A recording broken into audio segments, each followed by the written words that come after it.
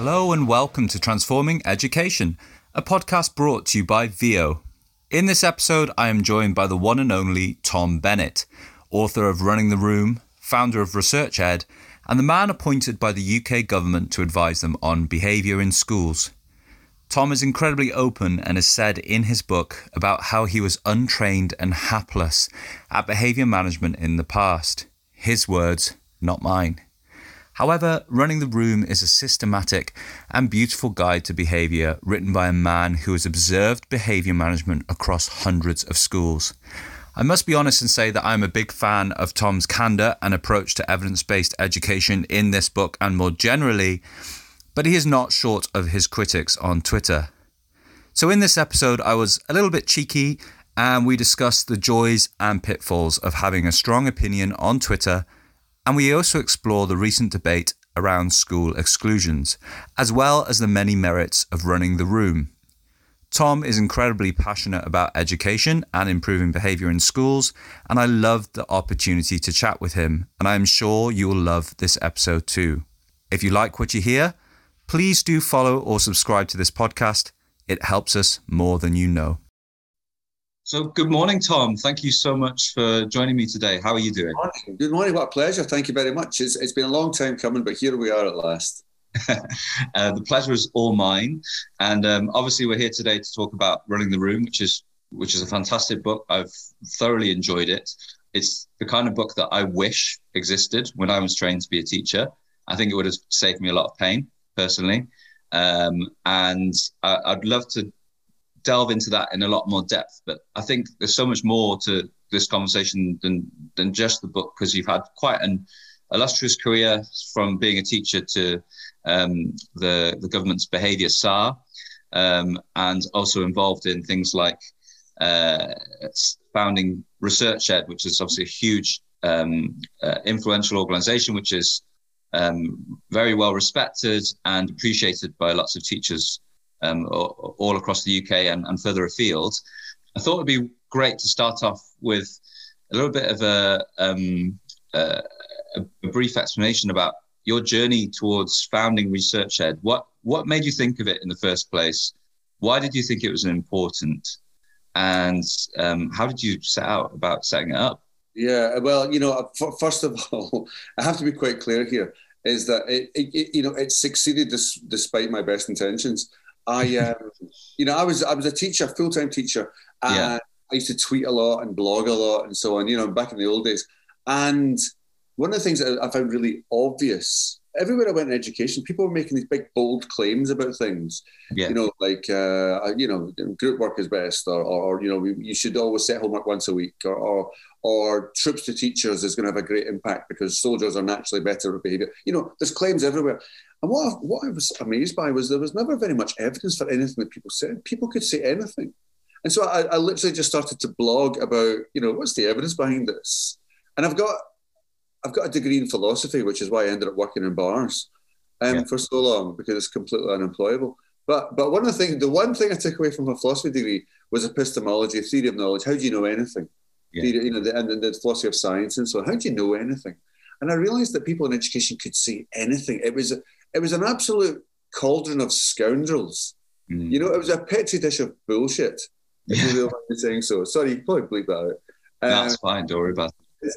And it was often very well-meaning people, but there didn't seem to be what I thought was our kind of robust, substantiated and coherent body of professional knowledge that informed education, which I thought was weird. And then, I got into things like cognitive psychology and developmental psychology, which at least was the most robust of the social sciences, which some people would say isn't saying much anyway. And I put a tweet out one night after a conversation with Sam Friedman and Ben Goldacre online. I mean, I think I was watching, what was it now? G.I. Joe, The Rise of Cobra. Oh, right. Okay. So it was a late night evening, with a glass of whiskey. And I was having this kind of Twitter chat. Obviously, I'm very focused at this point. Yeah. And I said, blah, blah, blah, blah, blah, education. And Sam said, you should put a conference on about this. And I went, that's a brilliant idea. So I tweeted, does anyone want to help me with the conference? And it blew up in my face like a jack in the box. Yeah. And everybody wanted to do it. And it just took off from there. And what I think it tells us is that people were crying out for a more evidence-informed discussion about it. And so we started Research Ed. The first one went nuts. Yeah. And I thought that was it. And then people said, can we have lots more? And we've ended up now in, I think, in about 18 countries. Yeah. And we've had nearly 100,000 participants and several thousand speakers and so on. And it's gone brilliantly. And I think the reason why it's done well is because it is zero profit, no employees, no salary. It's done for the love of it. It's done because it needs to happen. And because of that, you can do it very, very cheaply. I mean, I don't get a bean out of it. It's very much a labour of love, but my God, what a thrill it's been. And you kind of inadvertently stumbled upon a huge need there as well, like what you were saying before in terms of how quickly it took off. I think what you're saying there about it being free and created by volunteers almost is, I think, really important. But also there was this huge lack almost of this evidence-based voice within education that you've kind of created. And you think of comparable careers like being a lawyer or being a doctor, you've got that kind of evidence base there.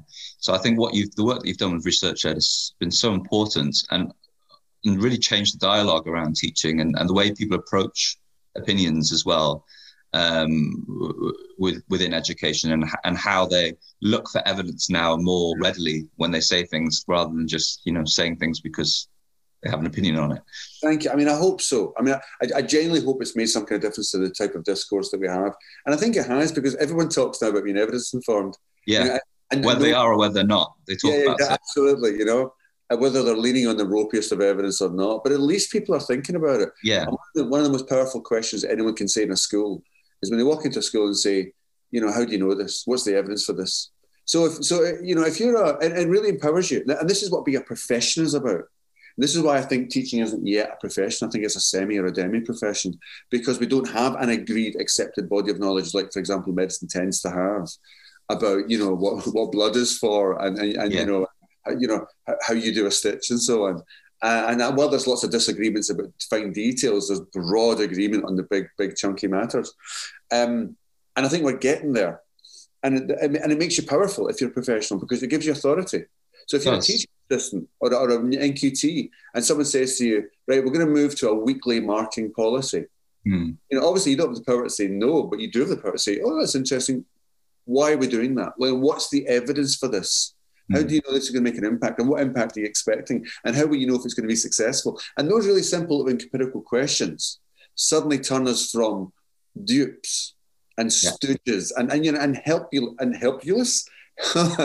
helpless, incredulous victims of circumstance to active participants and agents in our own destiny. And I think that's nothing but a good thing. Yeah. And I think that approach to evidence and thinking rationally has always come across in your Twitter voice as well, from what I've seen. I started following you on Twitter fairly early on because I respected your work with Research Ed, but also I think you're actually pretty damn funny as well on Twitter. You've got a good wit about you. And, I think sometimes you tackle some subjects where in education there are so many opinions, and there's not always a clear right or wrong answer with some of the things that we stumble across. Yeah, and you have to deal with, you have your fair deal of support, and you also have your fair deal of criticism on Twitter as well. Why do you think that is? I think it's natural to have people disagree with you. I mean, in fact, I think it's weird if people don't disagree with you. Because if you stand up for anything, then people are going to disagree with you. I mean, one of the things I've said before is that you can say literally anything on Twitter, and someone's going to think you're an evil person for saying it. And even if you don't say anything, people will say, well, why aren't you talking about something else? And that's just people, and that's just the nature of discourse. And you can say something like, I really like cheese. And people would say, your silence on ham is telling. And you're like, what? I was hoping you could use that quote. I saw that in another article, and I was like, I hope he uses that quote. You set the line up, right? But it's true. And I remember, I studied philosophy, and I used to teach religious studies and philosophy. And I am totally at peace with the concept that somebody could disagree with me and still be a nice person and still be my friend. You know, I mean, we used to spend, you know, hours and hours and hours in our classes and at school and at university, you know, passionately debating about, you know, deontology or empiricism or you know, some kind of, you know, petty theological point. And then you go and have a drink with the person afterwards because it matters, but it doesn't matter. And I find that a lot of people don't have that in their repertoire, in their intellectual armory. A lot of people think, if I disagree with somebody, they must be a bad person because they've so internalized and so personalized their beliefs. And also because they're so persuaded and convinced that they must be correct. Yeah. And I always retain a pinch of healthy philosophical skepticism about my beliefs. I know how hard it is to be certain about anything. You know, in fact, I think, you know, certainty is overrated. I mean, I think Descartes was the one who talked most eloquently about this. And the idea that you know, you can have a strong opinion but still be wrong is something we should always entertain. And the ability to entertain why somebody else who disagrees with you might also be right is also a very healthy thing to do. And also, the world is full of arseholes. So, you know, I mean, you put that all into the mix. I'm swearing so much. I don't know why I'm doing it. And when you put that into the mix, you know, you get a lot of disagreement. But, you know, the weird thing is that I discovered something about Twitter, which is you know, I'm going to, it's a bit of a secret, so I'm going to hope your listeners can lean into the radio while I say this. Yeah. Block people, right? Now, block people who are rude to you, block people who say you're a prat, or block people who, you know, if I say something like, I think mobile phones should be restricted in the classroom, and they go, you monster, why do you hate children? Block. You know, and why wouldn't you? If somebody walked up to you, if a stranger walked up to you in a pub and said, you're a wanker, I would walk away. At the very least, I would walk away. You know, I don't get into fights and confrontations. I'm happy to discuss. But also, it's my time and it's my timeline. Yeah, and it's that energy as well. You know, do you want to have to deal with that? Absolutely. That negative energy. If I'm putting the kids to bed in 20 minutes and I've got like 5 minutes, for, you know, I've got free sitting on the couch looking at my phone. I want to look at things I enjoy and talk to people who are polite to me at the very least. I might not want to argue for the 50th time that day with somebody who believes children work best in groups. You know, so I might not respond to it. And if they say, why haven't you responded to me? Your silence is telling. I just kind of go, well, you know, you're a bore. And why wouldn't you? And I just find it weird that people get this kind of weird sense of ownership over your time. And, you know, I don't have more than 24 hours in the day, just like anyone else. And I'm on Twitter a lot. You know, I give a lot of my time to these debates. So I have zero pity or time. I don't even waste scorn on these people who get really upset about it. I just block people who are rude to me or racist or unkind. You know, and it's not. It's a weird place, isn't it? I mean, you get some amazing discussions there which you wouldn't get anywhere else. And absolutely. And you can get these threads but you can also take something like a moral panic and it goes on Twitter and then all of a sudden it all blows up out of proportion. And people have very, very can get, like you said, very emotional about specific things. Absolutely.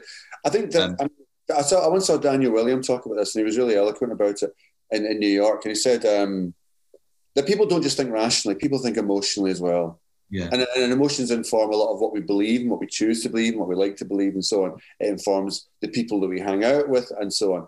And so you don't get the clear light of reason illuminating everything on Twitter. I mean, it peeks through.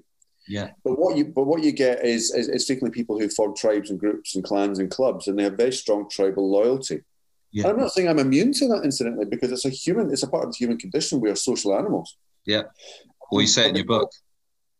Well, absolutely. And, you know, if you get someone who disagrees with me on, you know, learning styles or something like that, and then I block them because they call me a prat, and then here's what always happens. They find other people who've been cast out into the darkness. What are learning styles, Tom? Exactly. He blocked me because of learning styles. You know, he's a bad person. Oh, yes, I just asked him a question. And this is just like the kid who says, I got detention for asking a question. You know, it's usually nonsense. Yeah. So anyway, I call them the League of Supervillains. I just kind of cast them into the Phantom Zone and say goodbye to them. And I don't lose any more time about it until I get asked about it on podcast. Well, I can really relate to your philosophical upbringing because I also studied philosophy and at university. And I remember I knew you were a good person. I remember my philosophy lecturer saying, you know, by the end of your degree, all your friends will hate you. I mean, your friend will hate you. And, you know, and I did consider having very deep thoughts about being unemployed. My mum's still waiting for me to be an accountant or a lawyer.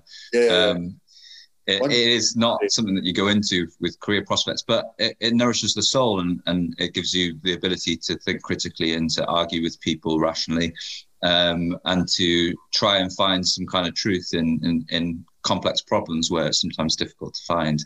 So I can relate with a lot of that. And to take that philosophical angle, I think one of the things which, because on behavior management, it's quite an emotive topic, and behavior in children is quite emotive. And I think one of the criticisms you sometimes get is that your approach can be quite utilitarian.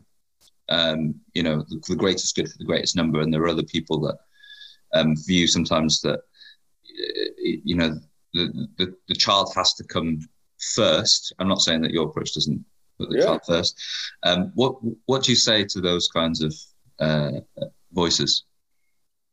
Well, God, there's a lot to say about that, because you've opened up a can of worms here. Right, so there is no moral, I mean, this is perhaps for a more specific audience, but there is no general model of ethics which successfully appears to resolve every single moral dilemma.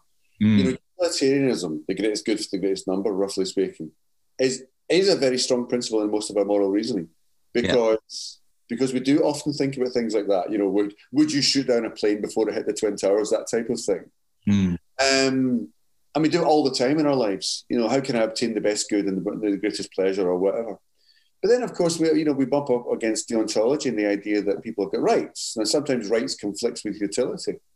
And we have to remember that, you know, even though it might be good for 4 people to kidnap somebody and steal all their organs, killing them but saving 4 people, now that's utilitarianism. But of course, as human beings, we believe in some kind of sense of intrinsic dignity, which Kant would encapsulate by the categorical imperative, which means that we believe in rights, and that, you know, even if it would benefit more people, that person's got rights and you can't do it. So there's always that conflict. And there's broader dimensions too, of course. There's things like, virtue ethics and practical ethics and Aristotle and so on.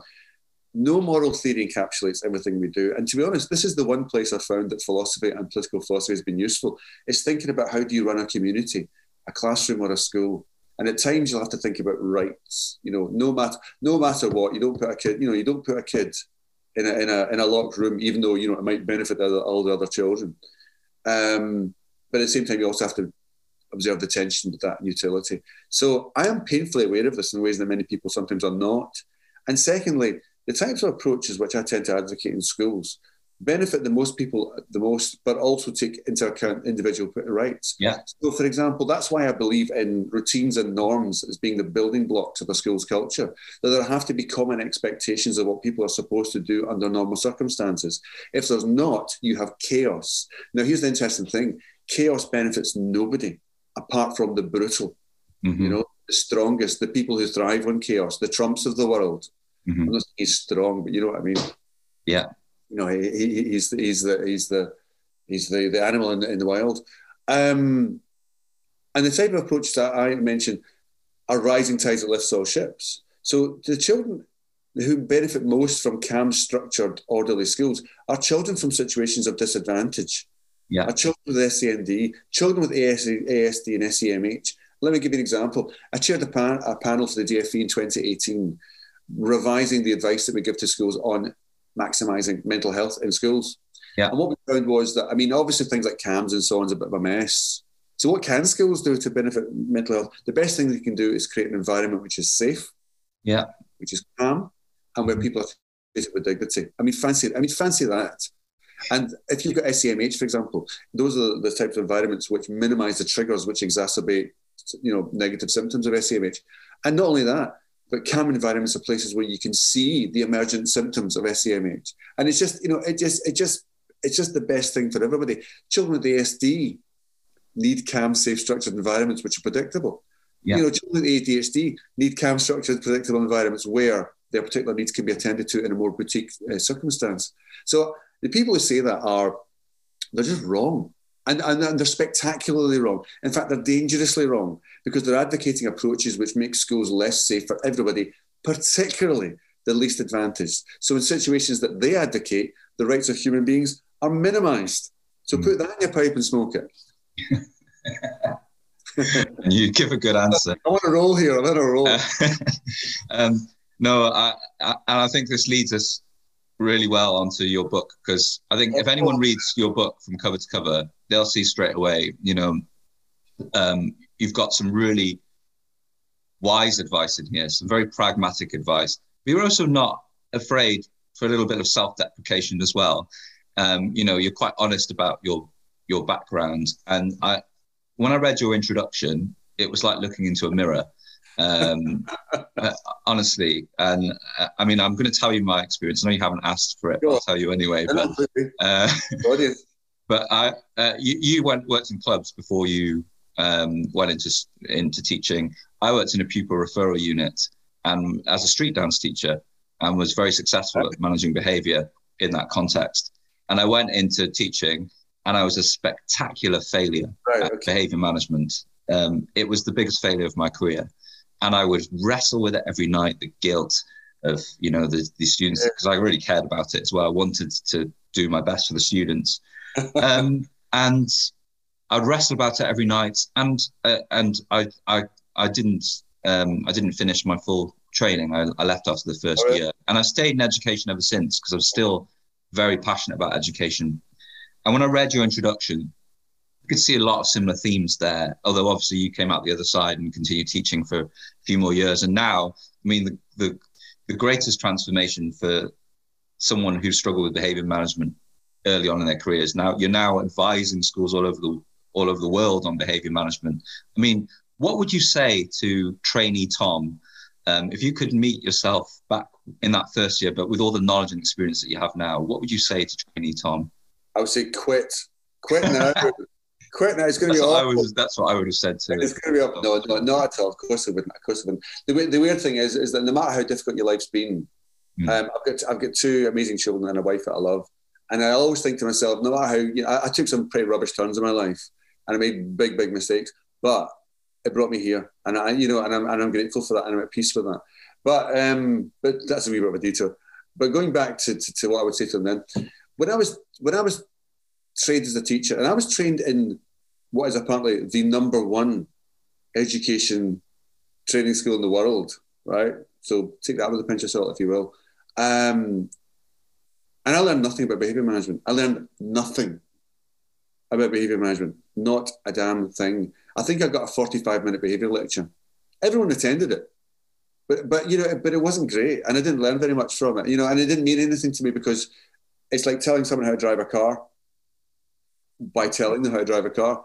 And I don't think it was particularly good advice anyway. I think it was all about, earn their respect and build a relationship and all that bull, which means nothing to people because even in your, and this is what I mean about self-deprecation, you even joke about that, about your own book. Yeah. You say in your book, reading this book was hopefully useful, but you can't teach yourself to drive by reading the highway code. This is just like going through the jungle, but at least you have a map. Yeah, exactly. And to be honest, I think I put that on page 200 or something. I said, well, by now you've got the book, so haha, joke's on you. The point is, though, that there's good advice and bad advice you can get in books. And I hate to say this, but, and I don't mean this for specific people, but most of the behaviour books out there aren't very good. And I don't say that because I think they're wrong. I don't mean anything personal about the people who wrote them. They're all well meant, but there's often really, really bad advice in some of these books. And I just thought to myself, this just isn't working. And the standard advice you give to people just doesn't seem to work in a real classroom with challenging kids. It might work if you've got a class of really biddable children who are all the sons and daughters of Swiss diplomats. But let me give an example. When I walk into Costa Coffee and I ask for a flat white and a chocolate twist, which, in case you're interested, and the barista gives it to me without a fuss, and I give her money and I walk away and we're all happy. Now, in a sense, I've kind of controlled her behaviour. But how did that happen? It happened because she knew what to do. She's got good habits. She knows how to make a coffee, and it's easy for her. It's not too difficult. And also, she thinks this is what I should be doing. So it's a combination of knowledge, habits, and values. And the same with me. We both know how we're supposed to behave with one another. So in that circumstance, it's easy to get her to make me a coffee because it's the job and it's the contract and it's the deal and the agreement. Now, when you walk into a classroom full of kids who are already brimming with great social skills and they believe that school matters and they love maybe they love their subject or maybe they don't. But you walk into a class like that and you say, everyone get your books out, and they just do. And you think, oh, this behaviour management's really easy. Mm-hmm. But if you take away one of those three things, it's bloody impossible. Yeah. Which means you're going to start building that kind of stuff up with them. And my whole book is about teaching you how to build up, how to teach children behaviour, because behaviour is taught. And it's not something we're born with. None of us are born with knowing how to tie a tie or iron a shirt or take a book out of a library. These are learned rituals. Some children learn loads of these social skills and some of them don't. And in the same way that, children enter into a classroom with different levels of aptitude in French or something like that, you can't assume everyone's the same. It's the same with behaviour. It's a curriculum which is taught, so we need to teach it. And I wish I'd known. That's what I would have told Tom, younger Tom, 30-year-old Tom, when I entered the classroom, that behaviour had to be taught. Yeah. That it wasn't something you got by being funny, mm-hmm. or by shoehorning in relevance into your lessons or making the lessons easier or turning it into a game. That's not how you get good behaviour. You get good behaviour by teaching kids how to behave, and also by teaching them why their behaviour matters. And I guess lastly, by teaching them that they matter too, and that you care about them to some extent, and that what they do matters to you. If I could sum up the book in one sentence, I would say, I'll see whether you like this or not, but I would say it's an approach to preempting behaviour rather than reacting to behaviour as the core theme. Yeah, most teachers go into the classroom because they've never been taught behaviour management. I mean, they literally have never been taught behaviour management. They've heard a few kind of airy, gaseous aphorisms about it, but they haven't really been taught about it. Yeah. They've read the back of the book, but they haven't read the book, and the book's rubbish anyway. They basically fall into this kind of, I don't know how to manage behaviour, so I'll just try and teach. Mm-hmm. And when they muck about, I'll do something about it, which is a purely reactive model. And so I don't blame teachers for doing this. I did this. If somebody mucks about, I will tell them off. And then you fall into the I'll tell you off or I'll give you a sanction cycle. Now, sanctions are incredibly important, but if you only use things like sanctions, then you'll have a really hard time with some classes, because some kids will go, I don't care about your sanctions, or I'm not turning up, and they'll push you and push you and push you until you start giving up, which is what many of us do, and I did. Mm-hmm. And so sanctions are the backstop of your behaviour management. They're essential. Anyone that tells you, I don't use sanctions, get stuffed. You need sanctions. You need to have it. You might not use them, but you have to have them there in the background. But behaviour management is teaching behaviour. If I want you to behave well as a driver, I teach you how to drive. I don't say don't hit things. Yeah. I teach you how to drive. It's the difference between telling you what not to do and telling you what to do. And I guess you could call this a very, very muscular version of positive framing, but it's much more than that. It's, this is what you need to do. And let me tell you, let me teach you, let me make it easy for you by teaching you how to do it, as opposed to hoping you know already, which means that the advantaged children will do well and the disadvantaged children will fall by the wayside, which is why I get so passionate about this, because the people who advocate for any other method are essentially advocating for disadvantaged children to find it really hard to succeed in a school. Mm-hmm. And I think, you use so many great analogies in the book. You did philosophy, right? So, you write so many analogies. And one of them I think stuck out for me, which was around, the different strategies to dealing with behavior. So if you've got a building that's built out of wood and you've got loads of fire engines outside ready to go immediately if there's a fire, it might seem like a good strategy to have all of that ready to go, a quick reaction, put the fire out. But once the fire starts in that kind of environment, the damage is already done. Whereas you've got another building where it's been built with concrete, they've got safety doors, and the architects planned for the chance of a fire in advance and set up the culture and the environment so to such a level so that if a fire does break out, it's already kind of contained, regardless of whether or not that reaction is there.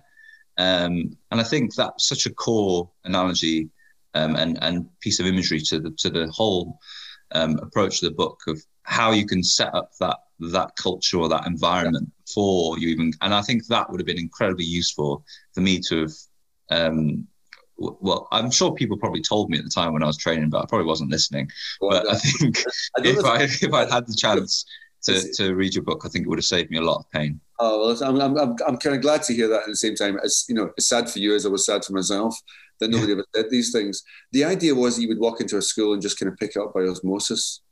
The problem is that many teachers who are really, really good at this don't or can't articulate it. They just do it because they do it.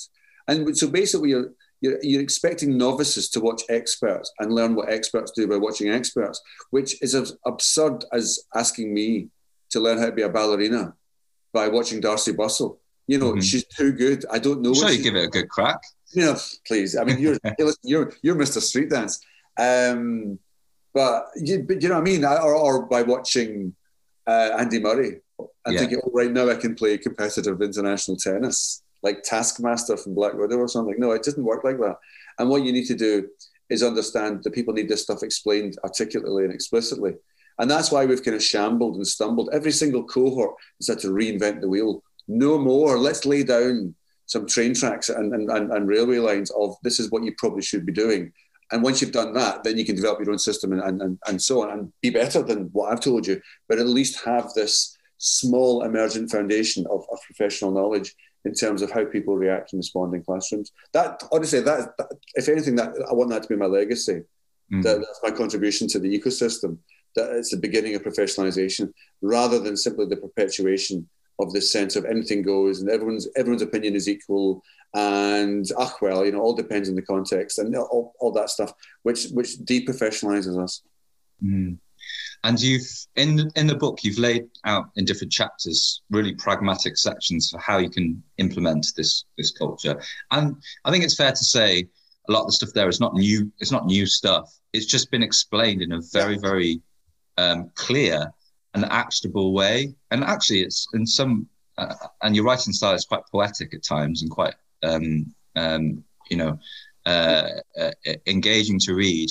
But I think what you've laid out for people here is with real utmost clarity exactly how you can break down these things that has existed in education for a long time, like routines, like scripts, and sanctions and rewards and so on and so forth, in a way that people can follow.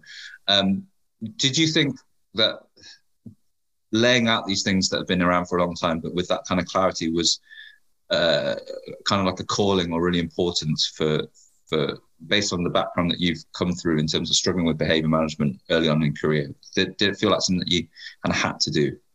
It was one of those.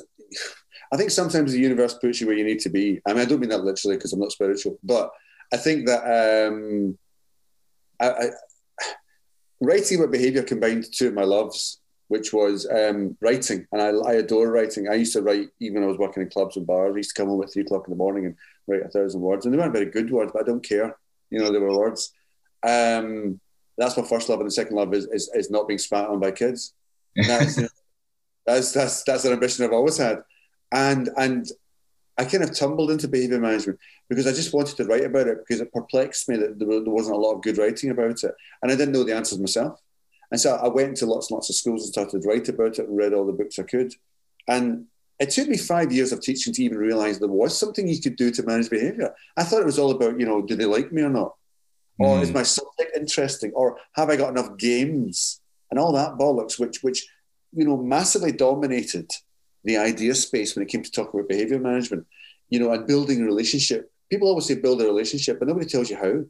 Yeah. And because people fall into this abyss of, maybe I should make them laugh, or maybe why don't they like me and all that rubbish. And relationships are built on trust. Yeah. And trust is built on structure. Mm-hmm. And to be trusted, you have to be trustworthy, which means being predictable. And that doesn't sound very interesting or exciting or glamorous or sexy, but it's true.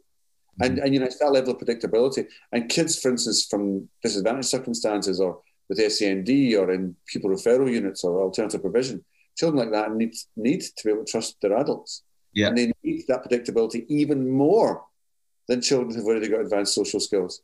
So it's a weird thing that we don't get taught this type of stuff. And I just remember thinking, this is something I need to write more and more and more about. And if it can help people, then God, I absolutely hope so. But I did something that Doug Lemov also did. Now, Doug Lemov is one of the few people, Bill Rogers is another one of the few people who writes sensibly and succinctly about behaviour management, and people should read them broadly and thoroughly.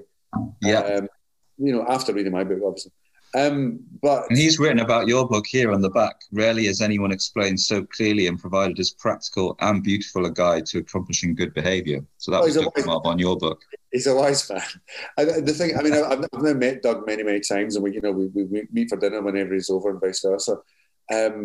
If I've seen further than other, it's only by standing on the shoulders of giants, and he really is a giant. I mean, he's about 9 foot or something. He's extraordinary.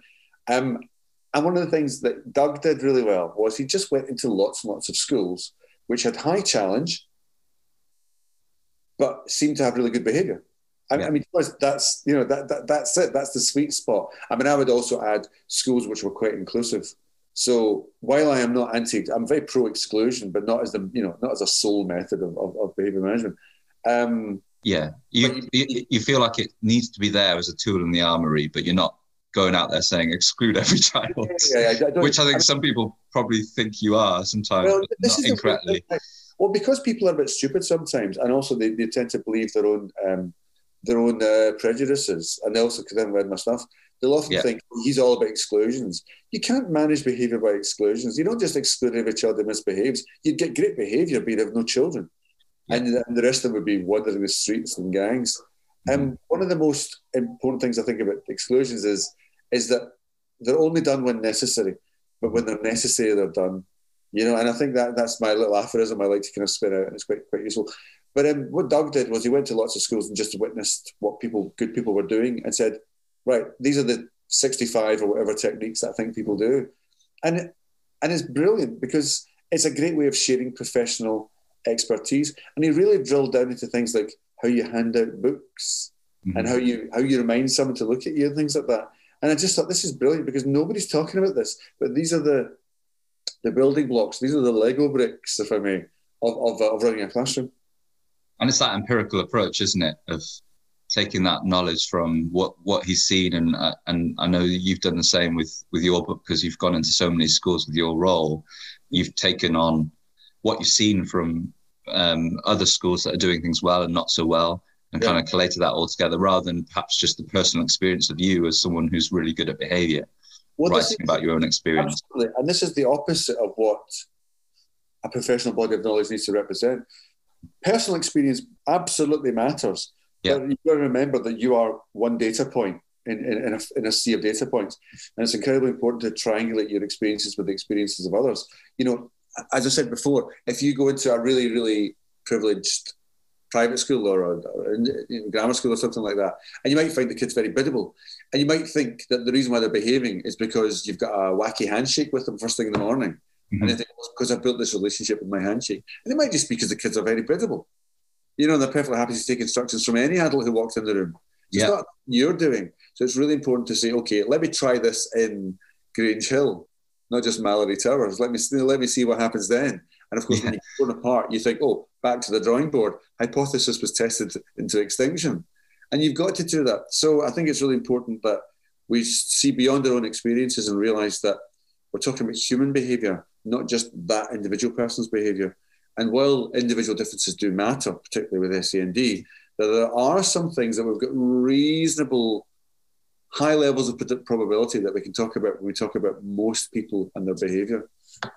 You touch upon that human element in the book as well, which is why I think I'm touching upon the human element quite a lot in this interview too, because I can see that in your writing style. But you've got you talk about the substitute teacher in the book and about how they might build a skill set where they can placate almost any class, whether they're really challenging or really good behaviour. They learn the set skills to control or to at least delay that behaviour for long enough whilst they're there, but it's not necessarily a way to be really fulfilled and happy in the classroom. Whereas if you've got that structure and that culture that you can foster and develop for your own classroom over time, then that's a way to build a career full of purpose. Do you think that's a fair assessment of? Yeah, I think that I mean, supply teachers, it's such an interesting cohort, because a lot of supply teachers are there because they can't get a job. I mean, often through no fault of their own. I want to stress this, right? And that's a really wearing place to be, because you don't get a chance to build up a structured relationship based on routines with children. So a lot of supply teachers they go one way or the other. Some supply teachers go down the dark path, the dark side of the force, and they basically just endure. They just walk into classroom, they hand out the work, and if kids do it, fine. If they don't do it, fine. And then they leave at the end of the day and they take their paycheck. And it's usually because they've been so beaten and bruised by constantly being exposed to kids telling them to F off or ignoring them, that they get into the situation of, well, I'm just going to cope. This is my survival mechanism. That's an extreme example, but it is reasonably common. And then you get other supply teachers who have developed this kind of repertoire of really, I mean, this is the other end of the spectrum. They've developed a repertoire of really high impact strategies to get attention, to maintain focus, to direct children's attention back to work, and so on. And, you know, often these people are some of the best teachers you'll ever meet. I've met some amazing supply teachers. They just think, my God, I'd love to employ you. And then the sad thing is they tend to get snapped up really quickly, so they get taken out of the food chain quite quickly. So there's a reason why you don't see too many supply teachers who are brilliant at that, because they tend to be more vocationally mobile, shall we say. But it's interesting watching. And what they tend to do is they tend to lay out their stalls really, really quickly and give a very strong, quick impression that this lesson matters, the students matter, I care what you do, and I'm going to follow up on it, and I'm not going to back down. And here's what we're going to do. And it's that sense of order, structure, and purpose, which really tends to animate people. And you'll still get kids mucking about. It's not magic, but it gets many kids really far down the line. Whereas if you just walk in and say, right, here's, where's the lesson plans? Are you sitting in the right seats? I'm not sure. Is this a maths lesson? You know, if you're totally unprepared, the kids just go, oh boy, fresh meat. Yeah, absolutely. And I know we touched upon exclusions just very briefly before, but I know this week, Anne Longfield, one of the government's former behaviour SARs. No, she wasn't. Sorry? Anne Longfield was the Children's Commissioner. Oh, right. My mistake. But behaviour SARs were like Doctor Who. We just regenerate. The previous one prior to me was Charlie Taylor. Oh, right. I see. Well, I know that she wrote in a report about exclusions in primary schools. Yes. Do you think there's much of a distinction between the need for exclusion in primary and in secondary, or not? Well, first of all, can I just frame this debate by saying primary schools almost never permanently exclude a child. The average primary school excludes once every 15 to 16 years, right? This isn't, and that's not to try to minimise the issue, but rather to contextualise it. It's an incredibly rare thing. The vast majority of permanent exclusions come from the secondary sector, and I don't think that people at Longfield have got any credibility in this area. They've never managed a class, they've never run a school, they don't know anything about schools apart from when they occasionally visit to hand out a trophy. I find it maddening that people with zero experience of high challenge school environments dare to pontificate about what people should do in high challenge environments. I don't find it surprising, because people have said stupid things since there have been people. But what I do find frustrating is that people like that get airtime. In a sensible world, people like that would be standing in a street corner selling coloured pencils from a tin cup, or barking at trees in a forest. But no, they get on the front pages of the Times, and they get airtime on the 6 o'clock news. And I find it sad, because because teachers who have to deal with this behaviour have to endure listening to people say, well, this is what you should be doing. I find it maddening. Perhaps that's coming across in my tone here. If you don't, she wants to ban permanent exclusions in primary schools. What a pitiless thing to say to a school where a child has sexually assaulted somebody else, which happens in primary schools, or to a child who's mercilessly bullied somebody to the point of wanting to take their own life. If you say you're not allowed to exclude that child, or the child that brings in a sharp knife and uses it on somebody, or the child that brings in a gun, and waves it around in a classroom, and that's pretty rare, obviously, in the UK. But but people who do things like that, Yeah. When it gets to the end of the line for a school and there's no more they can do to try to prevent that behaviour anymore, the only thing you can do is say, you cannot remain in this environment. I need to keep children safe. If you've got a child that starts dealing drugs in your classroom, and you say, I'm not going to exclude that child, you're basically saying it's okay for your child to be exposed to someone selling them drugs. Yeah. That's not what I send my child to school for. And the weird thing is, they would never accept an environment like that for their own children. They would never. And as you say, it's incredibly, incredibly rare in primary school settings to have permanent exclusions. So it's only really for extreme cases where this already happens. The vast majority of people who pontificate about banning exclusions would never send their child to a school that needed to exclude. They send their children to grammar schools and independent schools. They're the people that end up in the press. And I find it contemptible that somebody would dare to speak about something over which they have so little experience, and the net result of which could potentially be exposing children to unimaginable levels of cruelty. Shame on them. Well, it's fair to say you've got a very strong opinion about that. And I went for that one a wee bit, yes. But, you're clearly incredibly passionate about behaviour management, and rightly so, because it is something that can affect not just teachers' experience, but the children's experience within a whole classroom or a whole school. It can negatively affect a whole cohort if it's not dealt with correctly, and it can negatively affect careers of teachers and head teachers. We have a real issue at the moment with teachers and head teachers leaving the profession because of workload and lots of other issues. So, and behaviour management is one of those really important parts of creating that culture where teachers feel safe and happy to work in.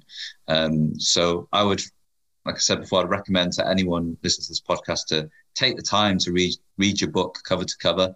And actually at the back of the book, I think you summed up really quite beautifully the antithesis of teaching. So the kind of the ability for it to provide purpose, but also the challenge and the innate difficulties with it. It's in your final thoughts. And if you don't mind, I'll read this out for our listeners. But you said, far too frequently I bang on about how much teaching saved me, gave me direction, purpose and meaning to my previously aimless and somewhat banal existence. But it is a testing profession and its demands can break you, especially if you care about doing it well. It is a job based on repetition, the metronomes of the timetable, the curriculum and the tidal rhythm of the school year breathing in and out, but also one that surprises you every day. It offers you a front row seat to the wonders of human imagination while exposing you to every act of petty malice you can imagine. It is both the Lord's work and paperwork at the same time. It is a thankless task and a cornucopia of eternal reward. And I honestly, that paragraph just stuck with me. I thought it was beautiful. Really summed up the beauty of teaching and also the innate challenge within it. And I think anyone who reads this your book will think, you know what, Tom really gets it. He's lived through it all, and this is full of practical advice and wisdom to help people to get on with managing behaviour in their classrooms. You're a kind man. Thank you. That's a very nice thing to say. And you should do the audiobook for me next time. You read that? I don't know if my voice is quite soothing enough. I think you need to get that guy from Game of Thrones, Jorah Mormont, get him to read it. Then, or Tom Hardy or someone like that. Stephen Fry or somebody. Actually, I've just recorded the audiobook of it in Edinburgh. It took me 4 days. And it's funny, I love the book, but after 4 days, I'm thinking, right, I've had enough. And actually, that last paragraph, which is the final paragraph in the book, I remember thinking, that's quite nice. I don't mind reading this bit. Yeah, no, it was. I think it really just summed up that those conflicting sides, because you're not afraid to talk about the bad sides of teaching as well as the goods. It is the best job in the world and the worst job in the world, and you kind of. And if you don't talk about that, people will just leave when they find out. Oh God. A lot of people start teaching because they've seen Dead Poets Society. Yeah. And they imagine that children will leap onto their desks shouting, "Oh, Captain, my Captain," right? Yeah. And when they don't, they think, "Oh my God, this is terrible. It's awful." No, don't prepare them for that not to happen. Yeah. And you'll get your moments. I mean, they might not jump on the desks, but your kids will come up to you and say, "I really learned a lot," or you'll see the difference you made to people's lives. And that's good enough. That's good enough. Well, it's been such a pleasure and an honor to spend this time speaking with you. Thank you so much for your time. I think it's fair to say as well, you have webinars, training webinars around Running the Room currently running, don't you, that people can get involved in? You can see the link at the top of my Twitter. I do webinars kind of once a month, and I go into schools all the time now.